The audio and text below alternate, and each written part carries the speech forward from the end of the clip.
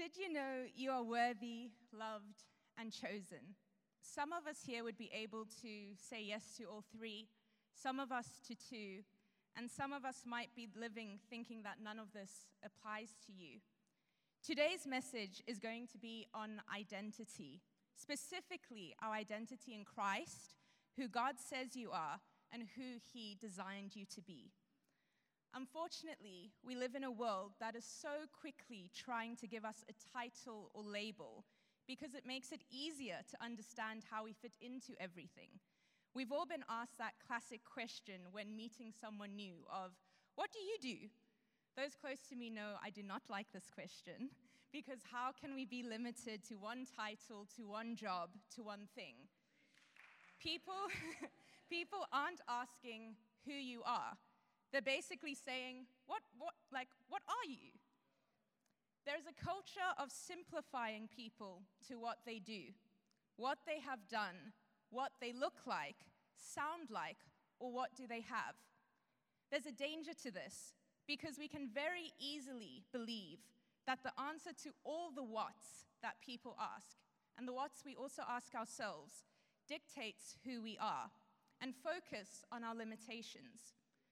The truth of your identity can be found in the Word of God, not in the world.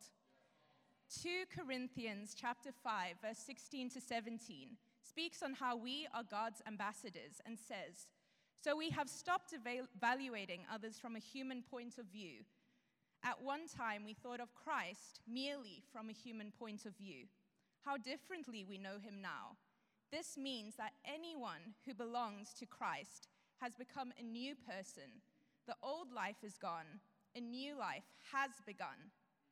In Christ, you have a new life. You are no longer defined by the things of this world, but by who God says you are. The old life is gone, and a new life has begun." Someone here needs to hear that your past does not have a hold of your future.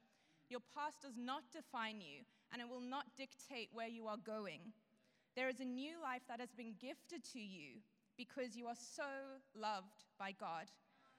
Ephesians chapter 1, verse 4 to 5 says, "Even before He made the world, God loved us and chose us in Christ to be holy and without fault in His eyes.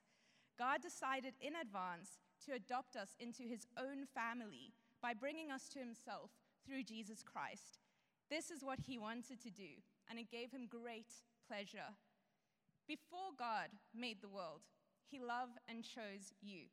Before He made anything that the enemy would then try to use to define you, God already adopted you into His own family. God didn't have to do this. He wanted to. Before the world was created, you were the focus of His love and are whole and made holy by His love. The enemy came to try disillusion and separate us from God's love, to separate us from the source of our identity, by amplifying our sin, by telling us lies, by introducing shame. The enemy has tried so hard to define who you are, and is probably reveling when we believe it's something of our own doing. Whatever we think our identity is, if it is not based in Christ, the enemy will use it to define, limit, and keep you from moving forward. Some of us just want to be part of a community, to have friends, to be wanted, to be accepted. Some of us want a partner, to not be alone, to be loved.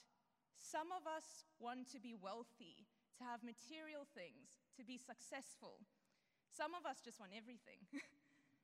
But if you are holding on to these things, the things of this world, idolizing them, using this as the scale of what you are and who you have become, ultimately, you will not be fulfilled.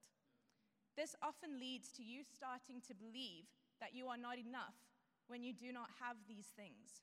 And that is exactly what the enemy wants you to believe. And that is a lie. Because firstly, nothing can separate you from God's love. So therefore, nothing you do in this world will change how God sees you, and nothing you accomplish or even don't accomplish will define you. ultimately, it is not what you do, it is who you are. And you are a child of God. A good way to identify what you might be holding onto is by thinking of your fears. What gives you anxiety and what scares you? For me, it's not being good enough, not in relation to the world, but by some ridiculous standard that I just like to set for myself. And this is what the enemy has used in my life to amplify my anxiety and to amplify my unworthiness and to keep my eyes on me, to keep me down, and to limit my life. And this was an issue of value and not feeling valued.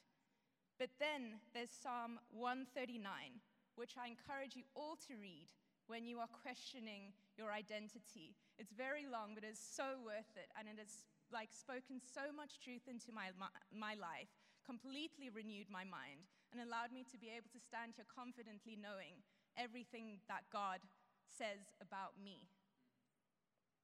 And the world will not define you. You can trust and know that God already has.